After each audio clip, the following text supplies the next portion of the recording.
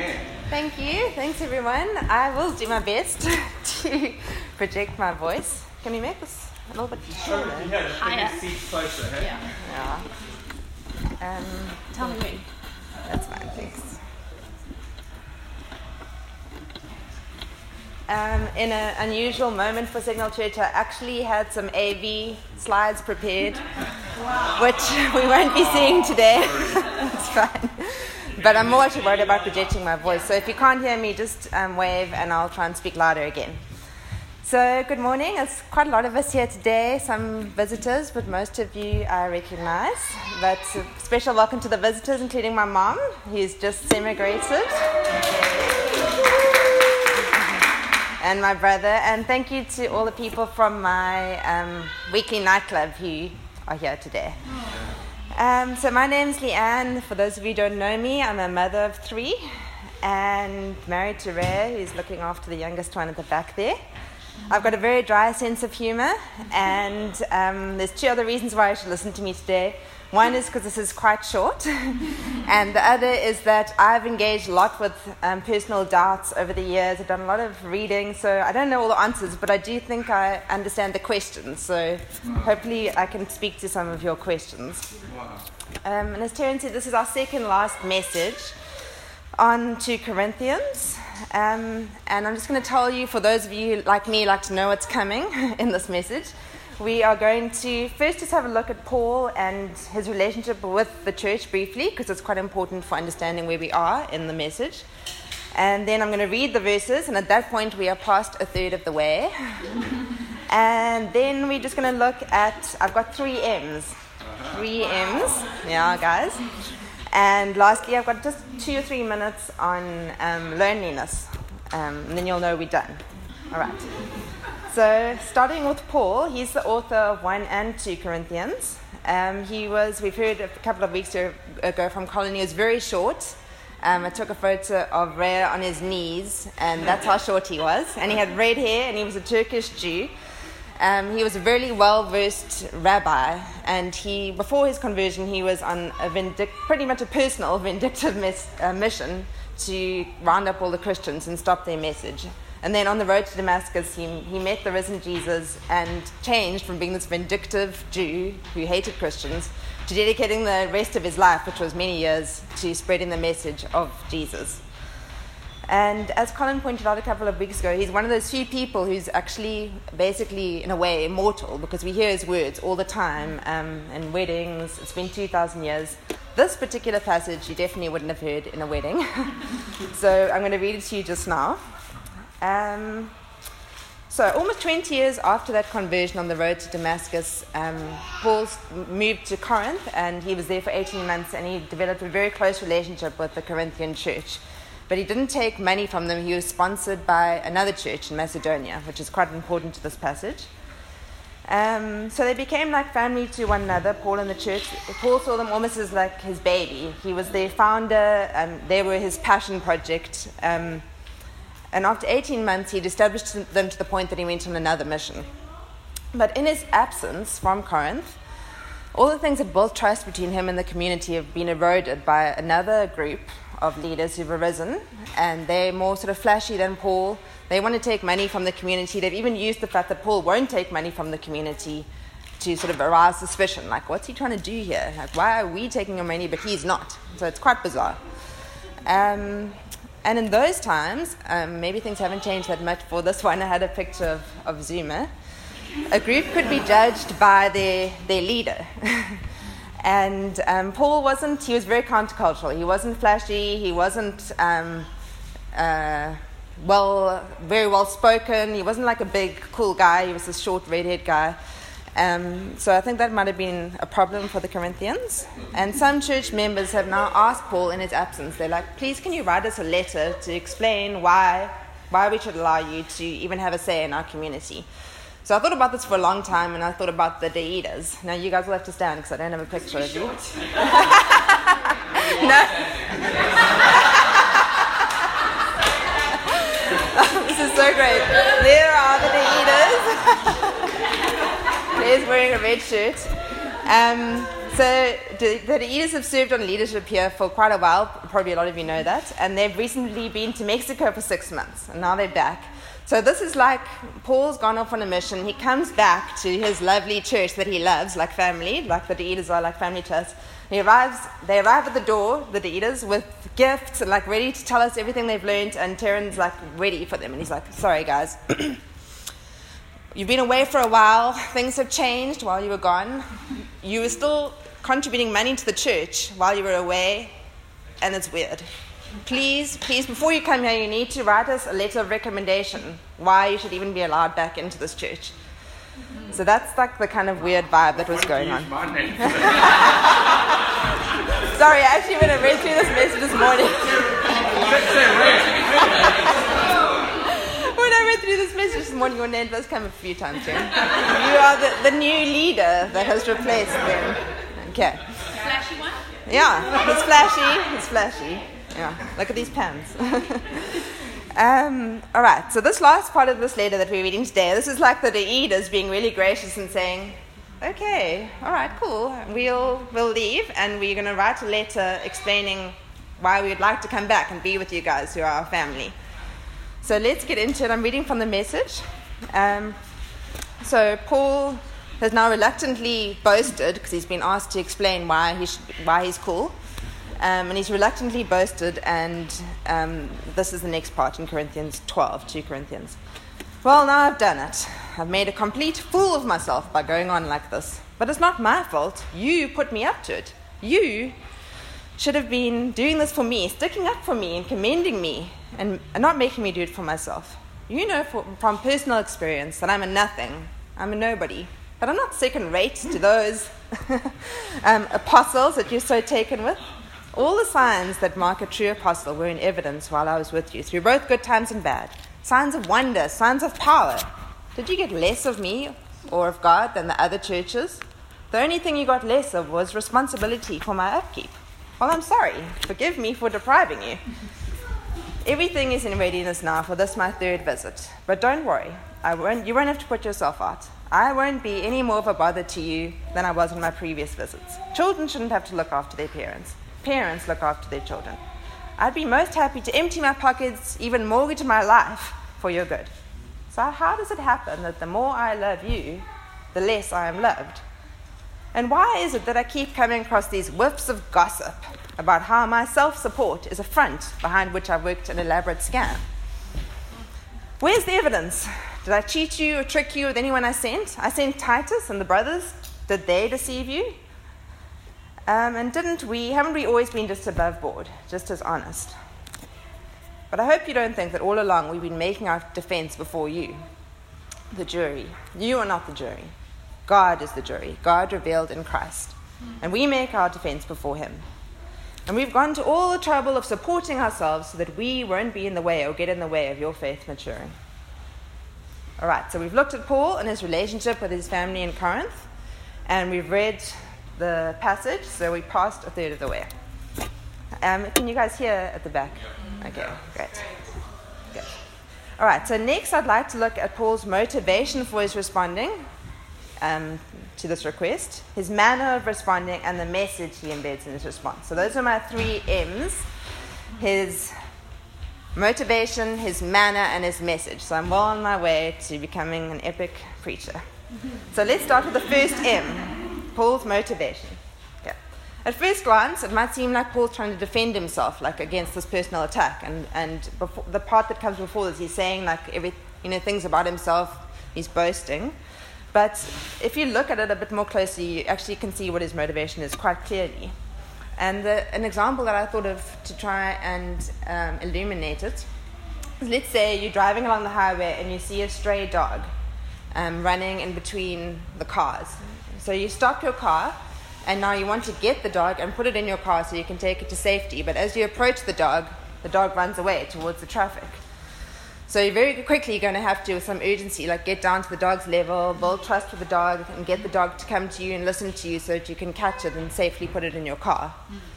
And so like you would with the dog on the highway, Paul is desperate for his church child to trust him, to hear what his message is. And he can only get them to hear his message and hear about God if they're willing to trust him, led him back to talk into their lives.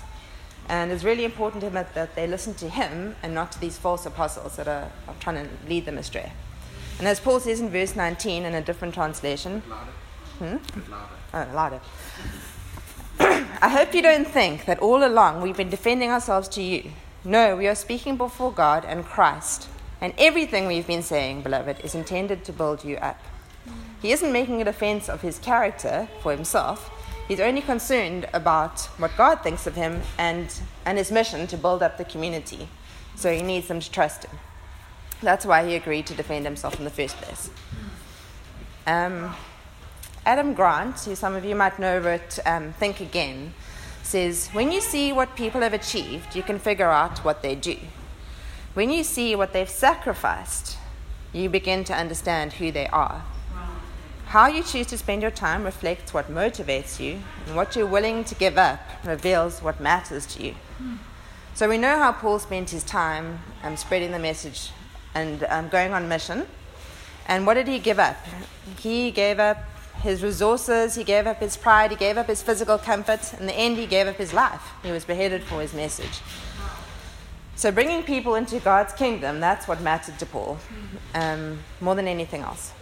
Okay, so now we're going to move on to our second M. We've done Paul's motivation for responding. Now we're going to go on to his manner of responding. Tom Wright, who's a Christian author, he points out the proper way of handling personal attacks is neither to respond in kind nor to protect oneself by building a wall of steel. He says Paul remains very vulnerable throughout this whole process and has responded to attack patiently and with compassion and a fair amount of humor. Okay, so patiently, compassionate, and humorous. I'm not going to ask Ray to say which of those three I'm good at when being personally attacked. I'm just going to highlight just a couple of things he says about himself, which shows how vulnerable he is. He gives us a real view into his open heart. It's like an animal lying on its back. He says, you should have been doing this for me, sticking up for me, and commending me instead of making me do it for myself. And he says, you know from personal experience that though I'm nothing and nobody, I'm not second rate to those apostles. It feels like a boyfriend trying to say to his girlfriend, hey, those guys that you're chatting up there, what about me? I'm not worse than them. And he says, I have no interest in what you are, only in you. So how does it happen? The more I'm loved, the less you love me. For me, it's almost hard to watch. It's like a foundation phase kid walking all the way across the fields to ask a group of kids that he's not friends with if he can play their game. And you just don't know. Are they going to say yes, or are they going to be sorry, we've already got 8 players, and then he has to walk all the way back. All right, so we're on to our third M now. We've done his motivation for his response, and his manner, which was very compassionate and patient and kind. And we're going on to what was the message that was embedded in his response. So when Paul does boast, the only thing he's willing to boast about is his sufferings for God, how he's been used by God, inconvenienced for God. He won't boast about anything else. So it's like Paul saying, stay in your lane. He's saying, don't look at everybody else. Just look at what God's given you as your mission and see if you are delivering on that mission. Nothing else matters. In one of his previous letters to the Corinthians, that we call 1 Corinthians, he explains to them why Jesus has turned everything on its head when it comes to understanding God's kingdom and what one would want to boast about. He says in 1 Corinthians 21:22, he addresses the two main cultures of his day, which most of you know were the Jews and the non-Jews, which were the Greeks. And he says, Jews demand signs and Greeks look for wisdom. But we preach Christ crucified, which is a stumbling block to Jews and foolishness to Gentiles. But to those whom God has called, Christ crucified is the power of God and the wisdom of God. For the foolishness of God is wiser than human wisdom, and the weakness of God is stronger than human strength. And he goes on to conclude, therefore it is written, let the one who boasts boast in the Lord. So what Paul's pointing out here is that to the two dominant cultures of his day, the people he was speaking to, the whole idea of the main founder of your faith or your group being crucified was a huge stumbling block. It was not something to boast about. It's hard to imagine Like today, the cross is just like a symbol of belonging to your faith. But in those days, the cross was a very real thing where you'd be walking into town and there'd be crosses lined up, not always like high like we see in the pictures, just here at eye level. And there was very much just a real death. And the people who were dying on the cross were outcasts from the community usually, people who'd committed crimes, no one that you'd want to associate with. And often it was a failed revolutionary, someone who'd like been the founder of some new movement, and now his movement has come to an end. So it's not something that they wanted to boast in. It's like turning everything upside down. Like, why would you boast about that your leader has been crucified? I won't bring Taryn into this, but it would be like boasting that your leader has now got TB or scabies. You're like, yeah, look, this guy's got COVID, or he's currently being charged with fraud. Guys, this is our leader. So, and we can take it one step further back, even than the cross, to Jesus' life. Everything is turned upside down. So any prestigious Jewish teacher of those days would only be like in the temple and associating with those of status and the clean. But whenever you read about Jesus, every story, he's associating with the lepers, the tax collectors who were like white-collar crime, the prostitutes, anyone who was unclean. That's where you'll find Jesus. So he's a king that doesn't want to be served. He's coming to serve his people. And he lands up, instead of being on a throne with a crown, he lands up on a cross with a crown of thorns and a sign saying, King of the Jews, which was like a big mockery. And Paul, too, is also an upside-down founder and leader, because he comes, compared to these false apostles, he comes with love and to serve. He doesn't want their money. He's not greedy. He just wants their fellowship. He wants them to rejoice with each other, to pray for each other. That's all he wants. He wants to build up their faith. And I asked myself, what is this message that compelled Paul and Jesus to turn their lives upside down? And what was this good news? And it was a message that God wants a personal relationship with us, that there's no hierarchy in God's kingdom, that everyone is welcome and everyone has faults and no one can earn God's love. Wow. And no matter how flawed we may see ourselves, we are not excluded. Yeah. And it was a message that God's spiritual kingdom was breaking into the world and transforming it. And what we know of the Western view of human rights, like the importance of each individual, can actually be traced back to Jesus. Because in those days, it was completely countercultural to say that everybody is a person of value. Because Jesus is saying everyone is made in the image of God. Everyone is of value. In those days, you were only of value if you were had status and you were male and you were educated. But he's saying no. Male or female, slave or free, educated or illiterate, those criminals, everyone is welcome and is seen in the same as having value and having what we would say rights. And although the church has not got this right by a long shot, that is actually the message we built on. That's the message. When I see that message out there, I'm like, hey, that's our message. All right, so before I draw this message to a close, I said the last part after the 3 M's is just a short message on loneliness. So we're down to the last couple of minutes. So I'm not going to give you the 3 points to counter loneliness. It's just literally, I just want to shine a light on it just for a moment, because it can be a bit of a stigmatized topic. And if anyone here is feeling lonely, please at the end, I'd love you to reach out to one of the members of our team, whether it's prayer or to go for coffee or to join one of our small groups. I would love you. We don't want anyone here to feel lonely. So Michael Eaton points out about this passage in chapter 12. He says he wants to show how powerfully damaging suspicion is. So he says, Paul's enemies have sown the seeds of suspicion in Corinth. The Corinthians have withheld their love from Paul, and the more he made sacrifices for them, the less they understood him, and the more they criticized him. And you and I, says Michael Eaton, might experience the same ourselves. You might love someone, make sacrifices for them, for their well-being, but you may not be able to reach them, or they may reject you, and it's a very painful human experience. But of course, it's precisely the experience that Jesus went through. He died in a great loving sacrifice for the very people who were crucifying him. So on loneliness, last year, a Harvard study showed that 1 out of 3 respondents to the national survey reported feeling lonely frequently, almost all the time, or all the time, which was up by 10%. And the most disturbing part is that 2 out of every 3 people aged between 18 and 25 said they reported feeling lonely almost all the time. So that's up hugely from pre-pandemic times. And the study goes on to point out that young adults are particularly vulnerable to loneliness because they're often moving between their family of origin to their chosen family, and they don't have those sort of relationships that are buffering them. Hello? I'll hold it for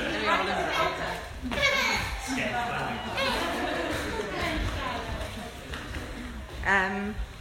So I experienced this when I moved from Port Elizabeth to Cape Town to study medicine. I was 18. I left my family of origin. I remember them driving away from ECT, and the thought that went through my mind, I remember it like yesterday, was, there goes everyone who loves me in Cape Town. I'm now completely alone. And the night before, I'd actually called my parents there was a club that everyone had gone to from Res, and I didn't have a problem with clubs, but I was just completely uncool, and I just didn't fit in. And I went across the road, I didn't have a cell phone yet, and I phoned them from the ticky box, and I said, I've made a terrible mistake. I need to go home with you tomorrow. And they came, and they were like, you're going to have to stay for 6 months. And I was so homesick that eventually I was crying every day, and I made myself a calendar, and I was only allowed to cry 1 day in the week. That was the only way I got through it. And then it reached the point where Sunday would arrive, and I was like, okay, now's my chance to shed a tear. Actually, I don't really feel like crying today. Am I really willing to go for another week? Anyway, so that's how I got through that incredible loneliness. Anyway, so we don't need Harvard to tell us about loneliness. We all know about loneliness. And especially in this pandemic, where a lot of us have been isolated from some of our connections. They say loneliness is a gap between the quality connections that you feel you should have and the quality connections that you actually do have. My 8-year-old daughter says, I think I know what loneliness is. It's that feeling when there's no one in the world that's quite like you. And C.S. Lewis says, if we find ourselves with a desire that nothing in this world can satisfy it, the most probable explanation is that we were made for another world. Okay, I'm nearly finished now, guys. Are you still hearing me okay? So after Jesus and his closest friends, who were the apostles, made a long trip to Jerusalem, where Jesus knew he was going to die and defeat Satan and start this whole kingdom revolution, at this point his apostles still don't understand that that's what they're doing. They still think they're going to Jerusalem to take down the Roman occupation by the sword. I don't know how they thought they were going to do this, but that's what they think they're doing. So Jesus addresses Peter, and he says, it's the night of the Last Supper, what we call the Last Supper, which was Passover. He says, Peter, my dear friend, listen to what I'm about to tell you. Satan has obtained permission to come and sift you all like wheat and test your faith. But I have prayed for you, Peter, that you would stay faithful to me no matter what comes. Remember this, after you have turned back to me and have been restored, make it your life mission to strengthen the faith of your brothers. And Peter says, no way, that's not going to happen. But Jesus looked at him and prophesied, before the rooster crows in the morning, you will deny me 3 times, deny that you even know me. And then Jesus explains to them again that they're going to need to protect themselves, and he's about to be crucified, and he doesn't want them to die as well because they need to continue the message. And they still don't get it. They're like, we've got 2 swords. And he's like, you still don't understand what I'm doing here. And then he goes and prays, and he asks them to stay awake, and they fall asleep. And he's like, come on, guys. And then eventually one of his friends, Judas, comes leading a mob and kisses him on the cheek. And he says, Judas, are you really going to betray me with a kiss on the cheek? And when I read that, I just feel like Jesus' loneliness as a human in that moment. I mean, he had God, but like we do, but he was alone. Nobody understood what was going on. And his friends are like dropping like flies, and no one's there to support him. So the pandemic might make you feel alone. When you swim upstream or fight for your principles, you might feel alone. Paul felt alone, I'm sure, when he's writing a letter to defend himself to those that he considers his family. And Jesus would have had times when he was alone. It's like the boy approaching the playground when Paul comes back to Corinth. You just don't know what they're going to do. So I'm going to close now. I just want to highlight something that Paul and Jesus had in common that we also have. They had their relationship with God, and they had the Holy Spirit. So even if they were alone in their humanity, they had God with them at all times. And however muddled and messy it was, both Paul and Jesus, and we have this opportunity too, stuck into their relationships in their community, which wasn't easy. I mean, you see Paul with this messy letter and this whole messy situation. You see at one time Jesus saying, "How much longer must I be with you?" It's like so frustrating. Like no one, his friends don't even get it. But they both stuck in. And there's one last sentence I'm going to read before I pray. It's from Paul's letter to the Ephesians, and it's about the gift of the Holy Spirit. He says, "And because of Jesus, when you who are not Jews heard the revelation of truth, you believed in the wonderful news of salvation. Now we have been stamped with the seal of the promised Holy Spirit. It's given to us like an engagement ring, as the first installment of what's coming. He is our hope promise of a future inheritance, which seals us until we have all of redemption's promises and experience complete freedom. So things may be hard for us, but God is with us." My favorite verse, which I had up on the presentation, is "Be still and know that I am God." Just makes me feel like God is with us. I'm going to close for us in prayer now. Thank you for listening. So just if you want to close your eyes.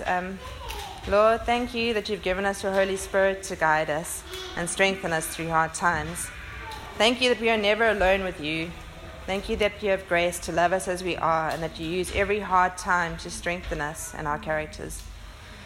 I pray that we draw on the strength you've built in us to pour into the lives of those around us. Thank you for the gift of community. May we never take it for granted. Amen.